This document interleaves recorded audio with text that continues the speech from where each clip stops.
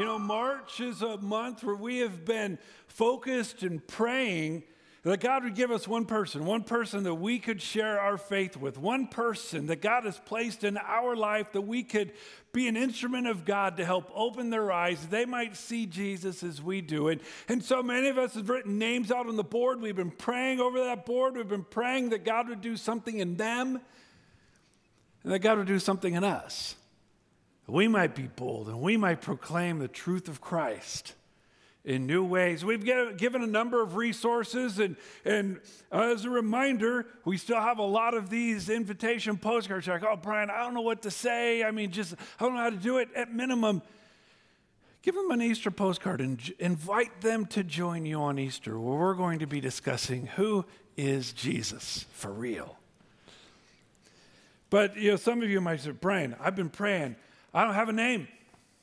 I don't know how I can be a part of this. Well, I want to give you another option. See, we want to not only make Jesus known in our community, we want to make Jesus known around the world. And here's another opportunity for you. Watch this video. There's a very unique movement in the work that we do here at Free Wheelchair Mission. There's this movement of transformation when we give somebody a wheelchair. It's sudden, but a world of opportunity opens for them. And they start to think about, well, maybe now I can get to school. I can earn a living. I can go to church. I can watch the sun come up. I can meet with friends because of this wheelchair.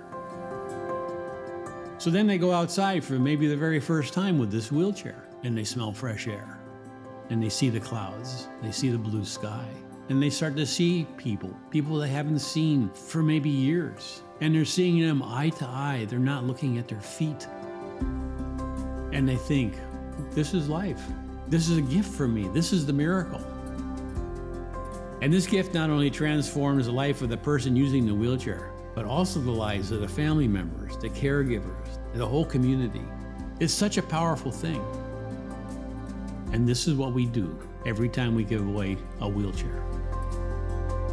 And we do this because this is what we've been called to do. When I first learned about the worldwide need for mobility, I felt this nudge from God to do something about it. I knew that God had equipped me with many gifts and education as a biomedical engineer. So I started to build wheelchairs, prototypes in my garage, and God helped me. We like to think holistically about our mission, starting from the engineering of the wheelchair, but we don't stop there. We go all the way to the emotional and spiritual well-being of the recipient. We like to tell them, when you're in this wheelchair, we want you to feel you're in God's hands. What I ask of you is that you would keep us in your prayers, that we can continue to share the love of God around the world by giving the gift of mobility. Our wheelchairs are an expression of God's grace. They cost their recipients absolutely nothing because they are paid for by somebody else. That somebody else is you. For the most part, the people we serve with our wheelchairs, they've given up hope for ever getting a wheelchair. And sometimes they've never even seen one or heard of one. They're kept alive by their loving family, by sometimes neighbors. And then you show up with this wheelchair. And that from that moment on, it's a miracle. To them, it's literally a miracle to receive a gift from you to them and giving them the mobility that they should have had all their lives. And they've lost it. And now they have a chance. It's a miracle. Thank you.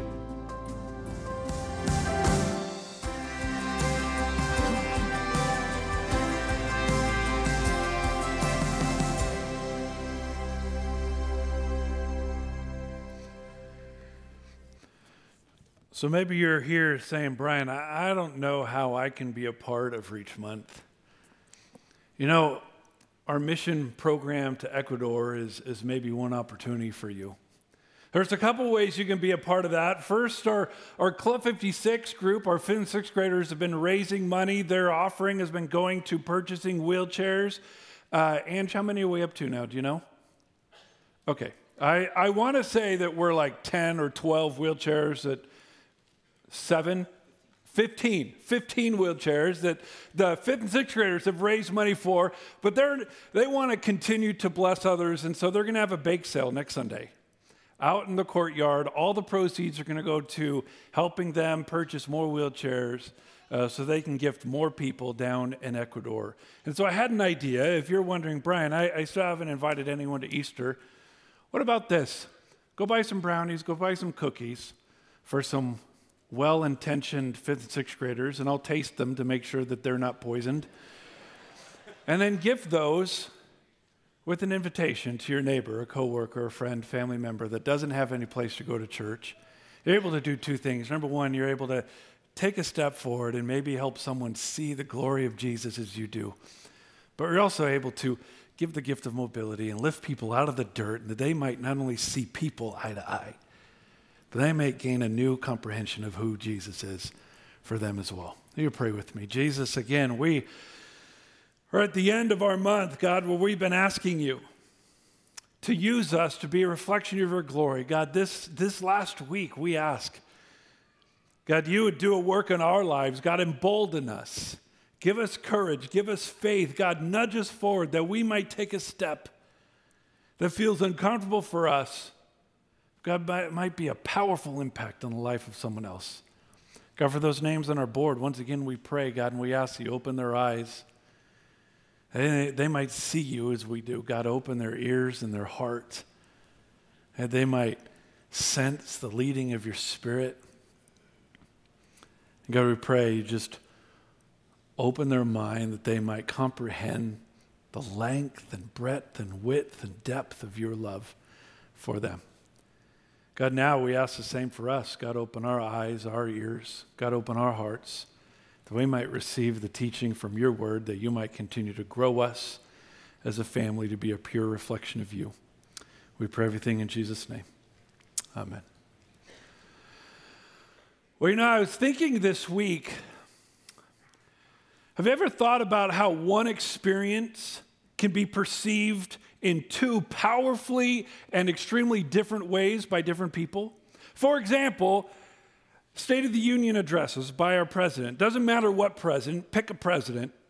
If you listen to the address and then you listen to both parties' responses to the address, it's as if they heard completely different speeches. One person thought the speech was incredible, amazing, it's the wisest words ever, and then the other side, it's horrible, it's just filled with lies and falsehoods. How about this? Football. There are some people that will skip church so they can watch their favorite team. And there's other people that have just sworn football off because it's violent sport and it's been politicized. I mean, we can go on and on. Interest rates. There's some people that's like, yes, my savings account's finally making money. There's other people like, oh no, I got priced out of the housing market and my rent just increased. One experience can have polar opposite responses, and that's seen in no clearer way than the life and ministry of Jesus. Man, when Jesus walked this earth in ministry, there were people that left everything to follow him. And there are also people who fought him every step of the way. Well, the last week of Jesus' life, Mark takes a moment to give us another example of polar opposite responses to the ministry of Jesus. Responses by two different people. They knew Jesus. They witnessed him do miraculous work. They experienced his love and compassion. They heard his teachings. But yet they responded in completely different ways. I'd like to show it to you. We're on the fourth day. If you have your Bibles, you can turn to the Gospel of Mark. If you're new with us, that's the second book of the New Testament. Just go to the first book of the New Testament, Matthew, flip to the right. You'll get there relatively quickly. And we're in the Gospel of Mark, chapter 14. While you're turning there, let me catch you up on the last week, first day. First day was a triumphal entry. Amidst all the celebration, Jesus enters into Jerusalem, but amidst all the celebration, we learn there was a gross misunderstanding. The people didn't really understand what Jesus was about. But through the next couple days, they would learn. The next day, the second day, it's almost as if Jesus just woke up grumpy. He curses a fig tree, he curses the temple, and we gain a vital and important lesson. That the temple and the fig tree are the same. Outside, they look healthy. They boast growth and fruit. But upon inspection, up close, they were barren and fruitless. Third day, if people were missing it, you can't miss this one. At the end of the third day, Jesus clearly curses the temple, says it will all be destroyed. But then he gives great teaching and instruction for the disciples to make sure they're equipped to be fruitful as they wait for the return of Jesus. And that now brings us to the fourth day, day of resting at Bethany. And this is what happens. Mark chapter 14. Here's how it begins. Mark 14, verse 1. Now, the Passover and unleavened bread were 2 days away, and the chief priests and the scribes were seeking out to seize him by stealth and kill him, for they were saying, not during the festival, otherwise there might be a riot of the people. Now, if you've been going through the Gospel of Mark with us, you got to know, this is not a surprise. Jesus and these religious leaders have been at each other from the very beginning. It says they were seeking how to seize him. That term seeking means that these guys were researching ways, they were scheming together, they were hunting down plans to kill Jesus. They were seeking out to seize him and to kill him. That term kill, there's two words in Greek. Kill. One is murder. One is it's like this senseless killing. The other is like this justified killing out of condemnation for a crime. That's what Mark uses here. They're seeking, they're trying to strategize ways where they can condemn Jesus to death. See, in their head, it was justified. And again, nothing of this should be surprising to us, but I think what's alarming is look how they're wanting to do it. They're wanting to do it by stealth. They wanted to do it through trickery, through deceptive means. They wanted to do it in a cover of darkness so people didn't know what they were doing. Right there, we begin to get this feeling, I'm not sure, Brian, this is righteous. But again, we read through the first two verses like, Brian, that's nothing new. This is what's been going on. But what happens in the rest of the text, there's two other responses I want you to notice. Two other responses to the ministry of Jesus. The first is a response of devotion. Look what happens next, verse 3. Well, he was in Bethany at the home of Simon the leper and reclining at the table, talking about Jesus. There came a woman with an alabaster vial of very costly perfume of pure nard, and she broke the vial and poured it over his head. But some were indignantly remarking to one another, why has this perfume been wasted? For this perfume might have been sold for over 300 denarii and the money given to the poor. And they were scolding her, but Jesus said, let her alone. Why do you bother her? She's done a good deed to me. For you always have the poor with you, and whenever you wish, you can do good to them, but you do not always have me. She has done what she could. She has anointed my body beforehand for the burial.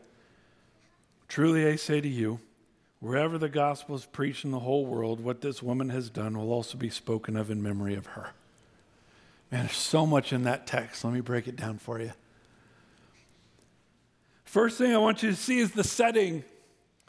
The setting of this great work. Look how he starts, verse 3. While he was in Bethany, while Jesus was in Bethany, again, that's his base camp.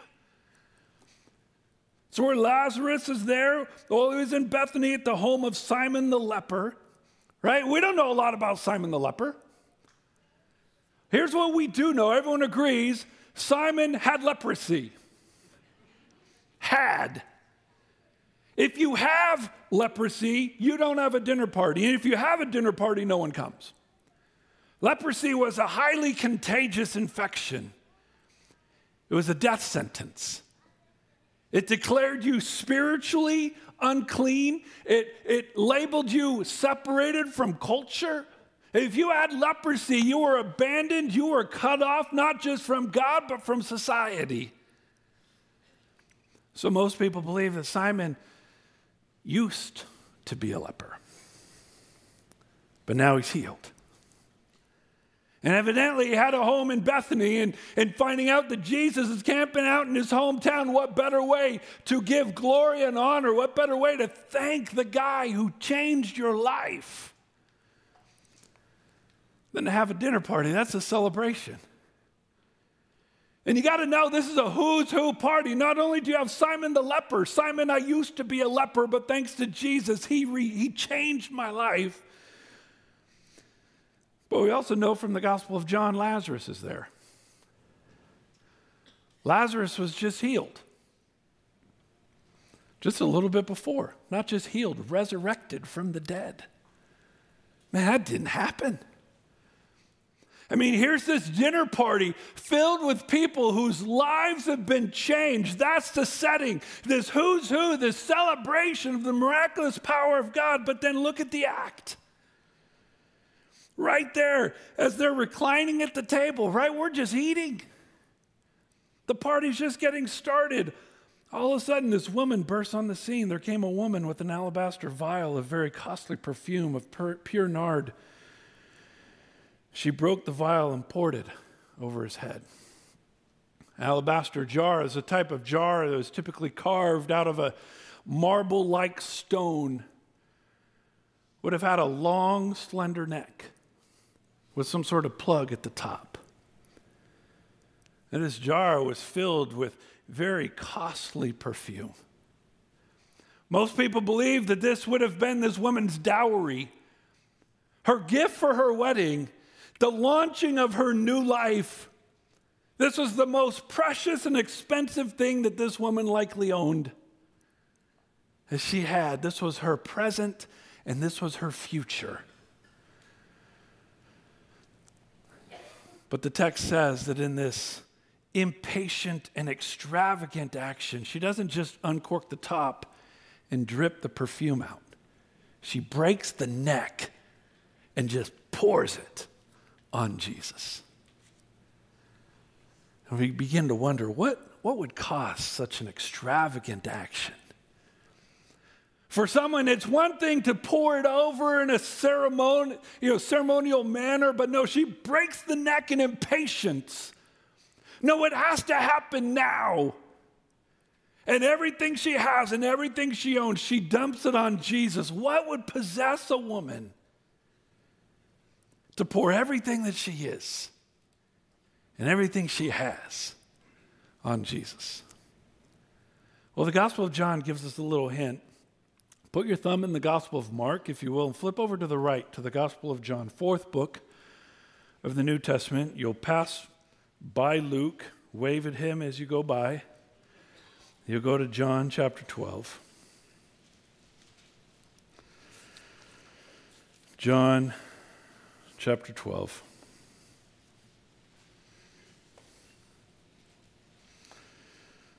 John chapter 12, verse 1. Here's what it says. Jesus, therefore, 6 days before the Passover, came to Bethany where Lazarus was, whom Jesus had raised from the dead. There's Lazarus. The very beginning, right, heading into that last week. You remember that story, Lazarus? Lazarus is a friend of Jesus. He was sick. They sent message to Jesus. Hey, Lazarus is sick. Come here. They've seen Jesus heal people dozens of times. Jesus, Lazarus is sick. Get over here. And Jesus, in this lackadaisical way, says, all right, I'll get there. Waits a while. Hears that Lazarus is dead and says, okay, now it's time. He goes there. One of the sisters of Lazarus run out to Jesus. Jesus, he's dead. Had you been here earlier, you could have stopped it. And that leads up to Jesus doing one of the most notable miracles of his time. Lazarus, come forth.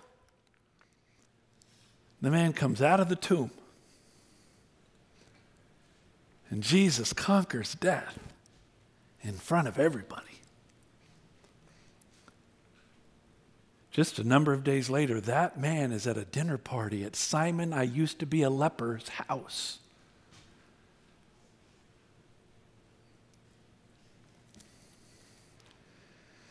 So they made him supper there. I'm in verse 2, John chapter 12. So they made him supper there, and Martha was serving. That's the other sister of Lazarus. Martha was always a sister doing stuff. You know, one of those people, they just can't sit still at a dinner party. They're always cleaning stuff. They're always moving stuff. They're always serving stuff. Like that. That's me. If you've ever seen me at Thanksgiving dinner, it drives my mother-in-law nuts. I cannot stop. I eat and go right to cleaning. I'm Martha. Then there's Mary. Mary's the other sister. She's always getting in trouble for not doing stuff with Martha. She's just hanging. Oh, I see all the spouses nudging their. Oh yeah, see, you're like Brian. I saw that, Joel. But Mary's the one always at the feet of Jesus. Never getting to her chores because she always wants to be with him. At his feet, learning from him. Having her mind blown by the authority of what he does. John tells us that woman, all of a sudden it's Mary. That's her name. It's the sister of Lazarus. Mary then took a pound of very costly perfume of pure nard, anointing the feet of Jesus. See, this isn't the kind of perfume you get at Albertsons and you give to your mom. This is like that fancy stuff. You just spritz a little. She took a pound of very costly perfume of pure nard, anointed the feet of Jesus, and wiped his feet with her hair. I mean, all of a sudden we saw what would drive this woman? Well, her whole life was changed. Her brother, likely the future head of the household, he was restored, he was revived, he was given new life. Not only is this a step of thanksgiving, but this is a step of faith. To Mary, Jesus was her everything. Man, in Mary's mind, why wouldn't I break the neck of the vial and pour it out so that everyone would see, so that Jesus would know nothing is worth anything if I don't have this man in my life? I want you to see one more thing. Look at the end of verse 3. She anointed the feet of Jesus and wiped his feet with her hair. And look at this. And the house was filled with the fragrance of the perfume. The house was filled. Her action of worship consumed the whole house. You ever meet one of those people? They come into their house and the whole house smells like them for an hour after. They put on my mom's perfume, Wind Song. Wind Song. I remember that to the day I die. Wind Song. Just smells like my mom. You hug her, your clothes smell like my mom. When she leaves, the house has this faint hint of mom. Mom was here. You ever know one of those people, their life, they just put so much on it you can't help but recognize. You walk into a house, oh, Mrs. Benson, she's here somewhere. Mary, her action infected the whole house. And that got me to thinking, you know what? I think the Apostle Paul said something. Apostle Paul used the same idea of fragrance, the same idea of what Mary did where it impacted the whole house. He uses that same analogy, that same illustration for what he says in 2 Corinthians 2, where he says, thanks be to God who always leads us in triumph in Christ and manifests through us the sweet aroma of the knowledge of him in every place. Man, he manifests through us this sweet aroma. Everywhere we are, Jesus is using us as a perfume everywhere we go. And he goes on, he says, we are a fragrance of Christ to God. Among those who are being saved and among those who are perishing, he continues. He says, to the one an aroma from death to death, and to the other aroma from life to life. And who is adequate for these things? If we are not like many peddling the word of God, but it's for sincerity, but it's from God, we speak in Christ in the sight of God. Paul says, listen, we're this perfume bottle where God is using us to spread the fragrance of Christ everywhere we go. Like our act of worship, the way we live our lives should consume a room. Or even after we're gone, someone should be able to say, Jesus was here. Got me wondering, how do you smell? How's your life smell? When you're interacting with your children or your grandchildren, do you smell like Jesus? Do you, even after you're gone, the aroma of Christ stays on their clothes? How about your friends at work, your area of business, your neighbors, your community?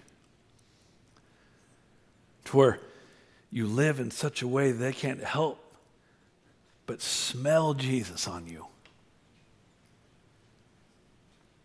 I wonder how our church smells.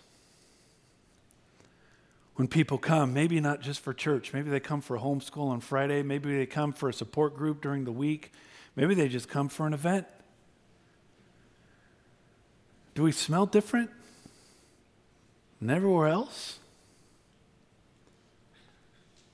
See, Mary, I think, teaches us something. Man, her action, it wasn't just from her heart to Jesus. I mean, everyone within that room could smell it, could experience it. And Paul says some people are going to like your smell and some people won't. And there are some people that smell windsong on you. They're going to love it because of what it stands for, because of who you are and the importance you have in their life. There's other people, when they smell windsong, they're going to hate it because of who you are and what you stand for in life. In the middle of this fancy dinner of who's who, Mary breaks in the middle in this very sacrificial, very extravagant, this reckless, impatient act of worship for God. She doesn't want to just take time to drip it over his head. No, she breaks the neck of it and pours it out on his head and his feet. She wipes it with her hair, and it consumes the whole room. I want you to look at the response. I'm back in now Mark, where your thumb hopefully stayed. Verse 4 begins with a big biblical but, right? Because you would think that everyone would be like, oh my gosh, look at her. What a powerful thing. Verse 4, but some were indignantly remarking to one another, why has this perfume been wasted? A term indignant. They were angry, vexed, overwhelmed at displeasure. What were they displeased about? What a waste. Verse 5, this perfume might have been sold for over 300 denarii and the money given to the poor. And they were scolding her. Mary, how foolish. What a waste. Have you ever heard that in your life? What a waste. You get this great degree, and then you use it to be a doctor overseas where you get paid next to nothing. And people look at your life and they go, what a waste. My great-grandma heard that. Maybe you pass up a promotion at work. Maybe you pass up a promotion at work because of what it would take out of you. If I take that promotion, I'm going to get all this money, all this great stuff, but it's less time with my kids. It's less time to be involved in ministry. I'm not going to do it. People say, what a waste. You make that extra money. You could put your kids through college. You could have generational wealth. What a waste for you're like, well, what good is it to profit the whole world and forfeit my soul? Or the souls of my children and my grandchildren?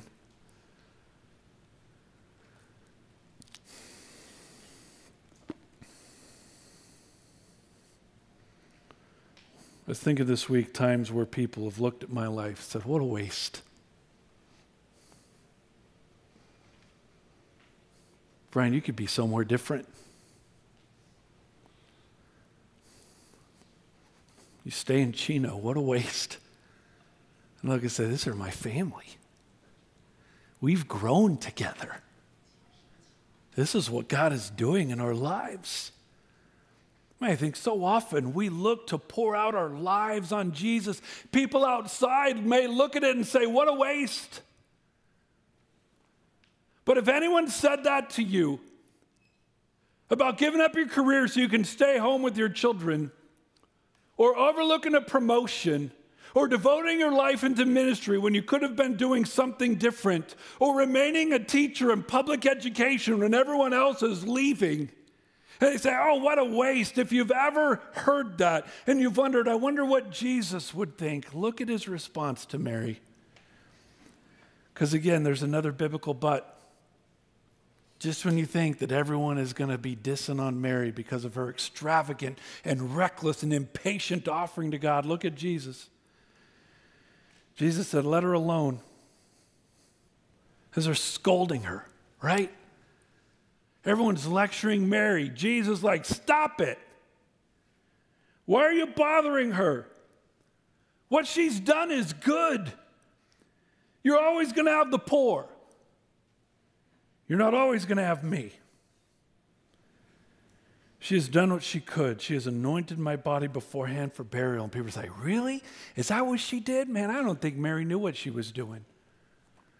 She didn't know Jesus. He had said she's going to die. No one was catching on at this point. Mary is just pouring out her life for Jesus, but Jesus used it for his glory.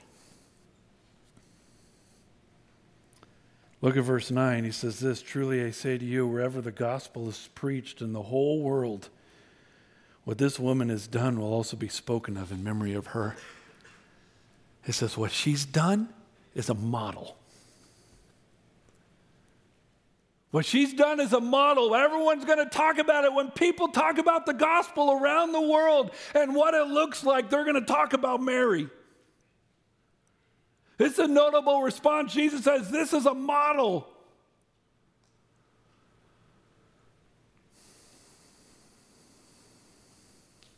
Jesus says her action will be talked about for generations to follow.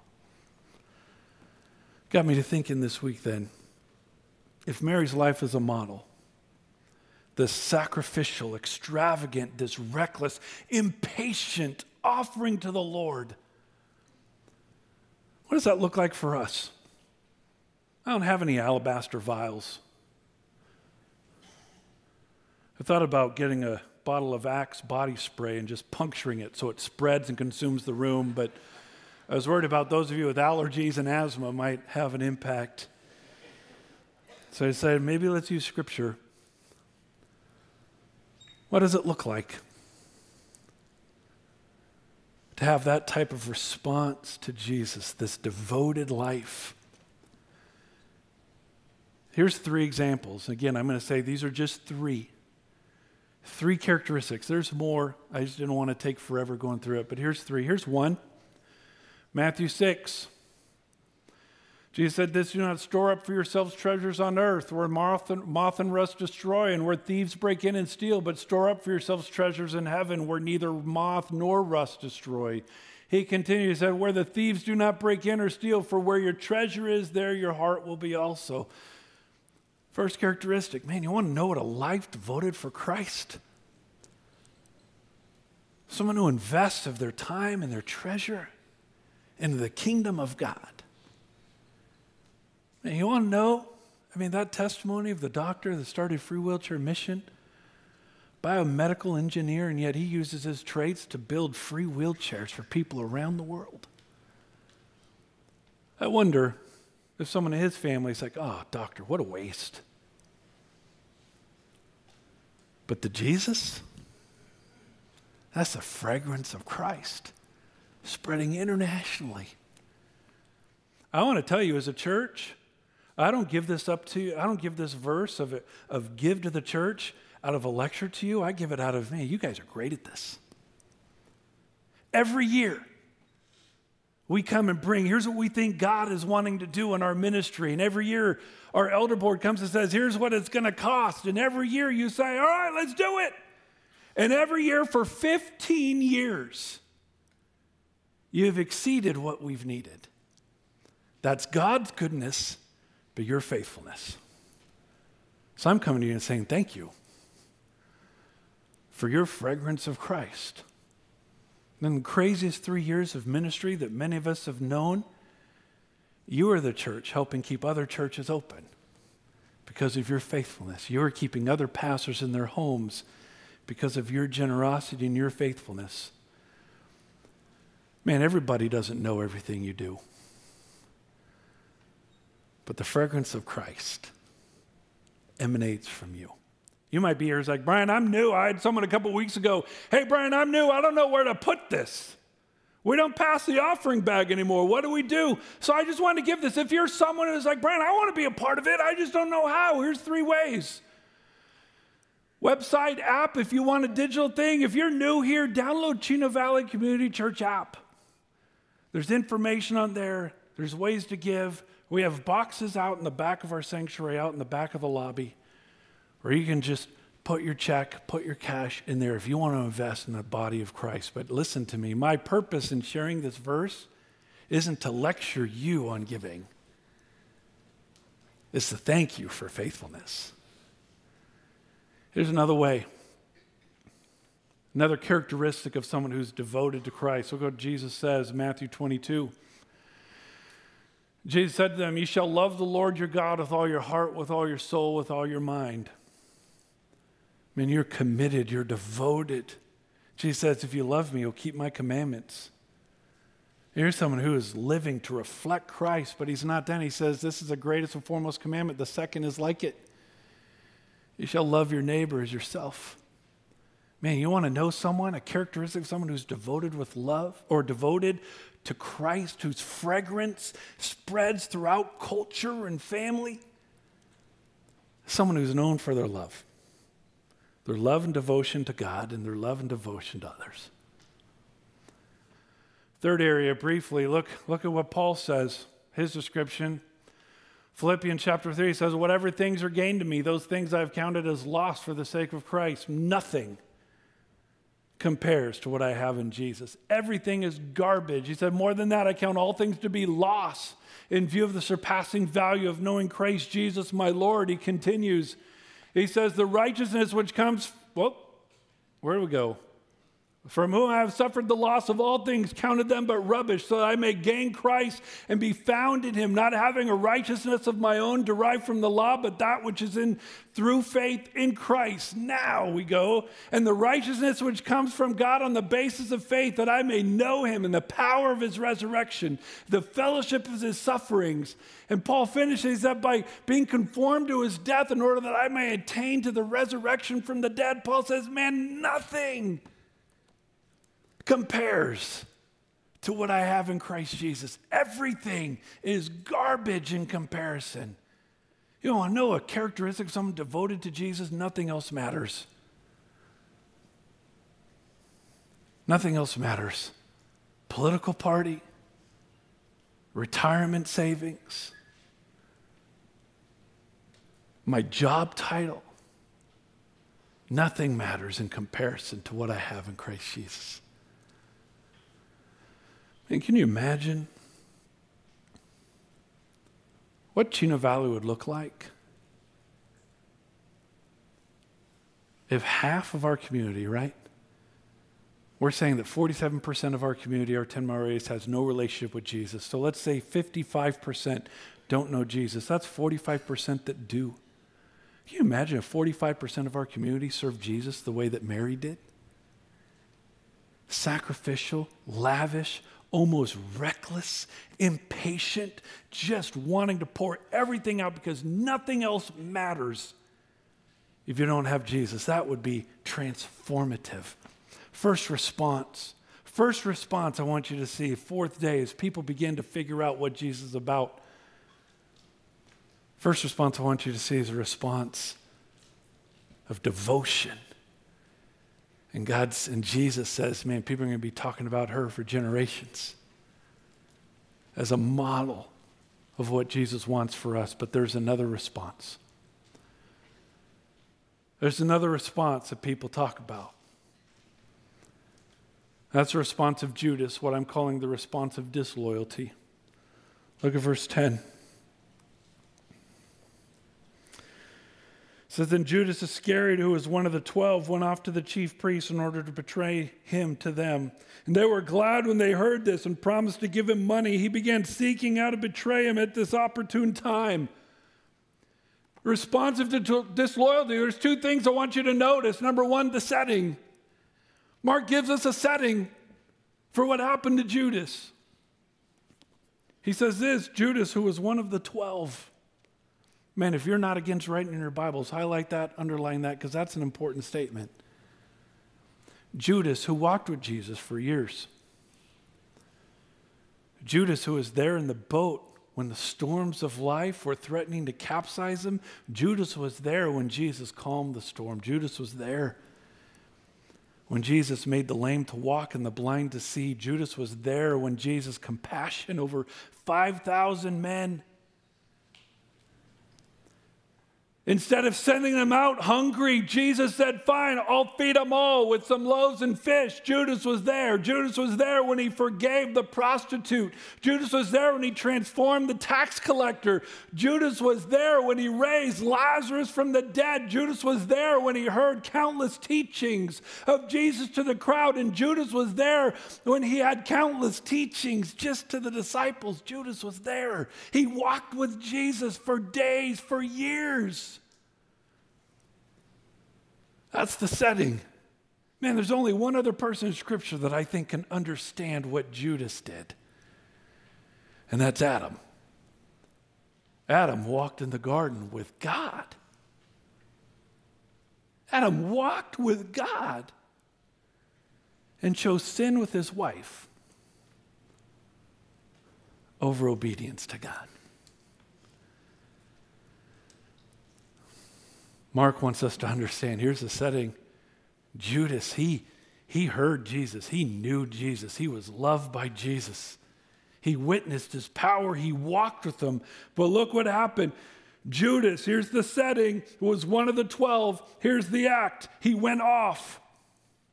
That term went off means Judas went off on his own volition. He made the choice on his own. He was not seduced, tricked, or misled. Judas made his decision. After years of walking with Jesus, Judas said, nope, I don't want it. I'm out. That's his response. I quit. I'm done. And it makes us wonder, oh my gosh, what would lead Judas to doing that? You ever wonder, like, oh man, my life would be so much better if I could just walk with Jesus. I mean, if I saw Jesus raise someone from the dead, I'd have an easier time trusting my grandchildren to him. And if I heard Jesus speaking with authority and truth the way he did, I would trust the Bible so much more. Judas did. And even after all that, he went off. You ever wonder what did it? Again, the Gospel of John gives us a hint. Let's go back to Gospel of John, fourth book of the New Testament, chapter 12. Sorry, I was supposed to tell you to keep your thumb there. I forgot. Gospel of John, chapter 12.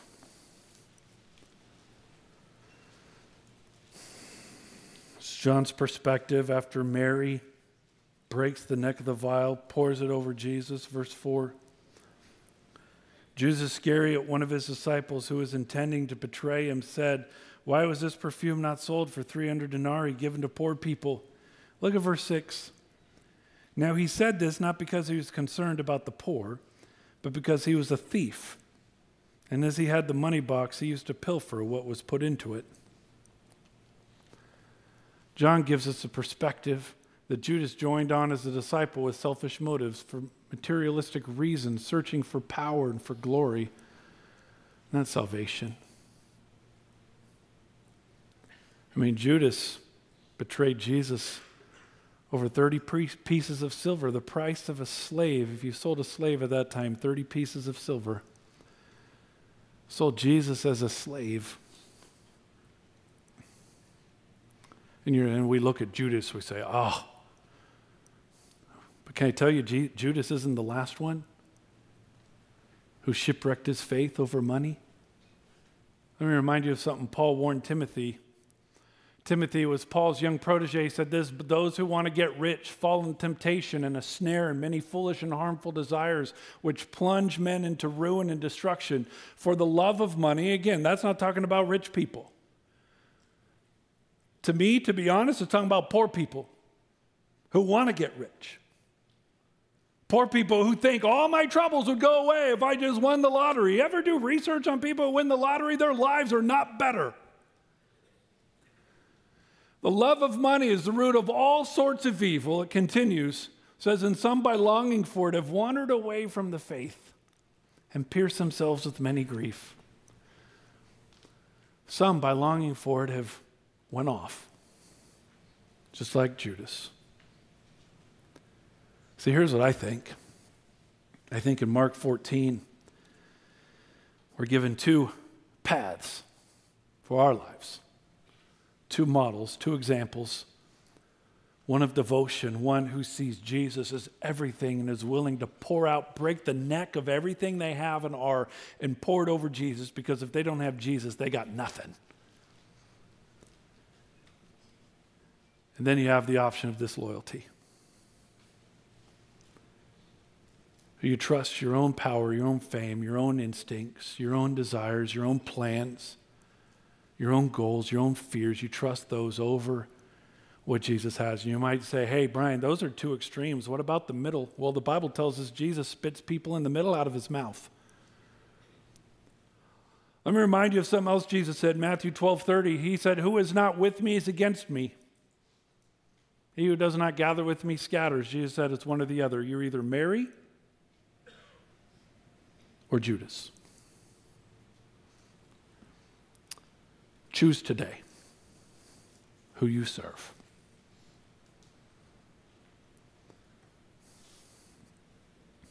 I think the message of Mark 14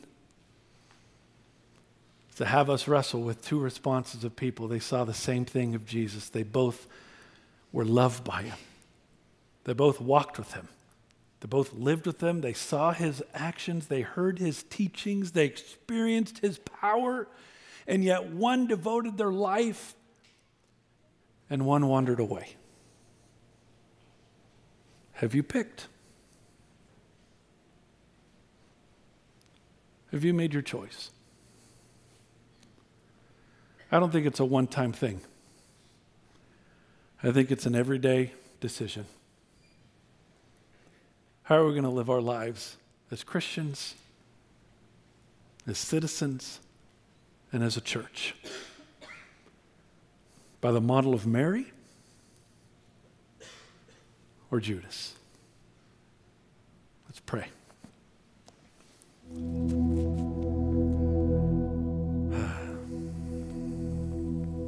God, we come before you this morning.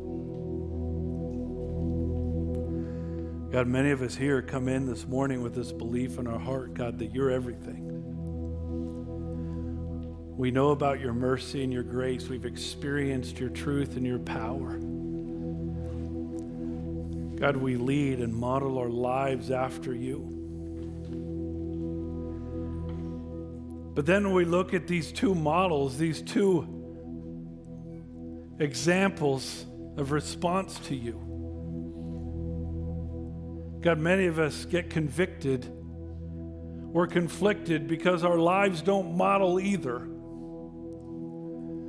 We haven't fully walked away from you. We haven't fully been disloyal to you, but God, we don't really live in this devoted mindset to where we would break the neck of everything we value and pour it and give it to you in expectation of you doing amazing things.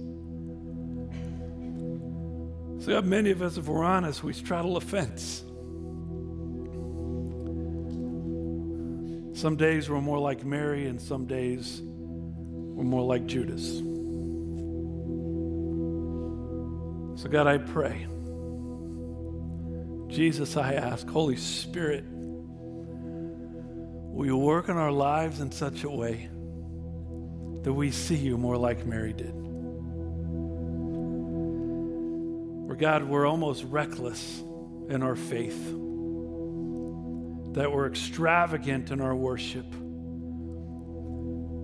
that we're confident in our decision to align our lives, to give our lives to you.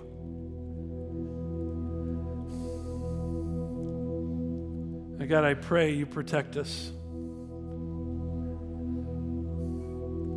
from the foolishness of our own heart, from the fears of our life, the longings of our flesh, God, that we wouldn't be led astray, that we wouldn't wander off, that we wouldn't pierce ourselves, that we wouldn't shipwreck our faith, pursuing something that's just going to burn away when you return. Jesus, I pray. Hear our prayers now. God, in this moment of just quiet contemplation, Holy Spirit, speak to us. Convict us where we need it. Encourage us where it's merited. And God, hear our prayers of confession and our prayers of commitment. God, may the fragrance of Christ emanate from our lives, from our homes, from our church, for your glory. Now, Jesus, I pray, hear their prayers.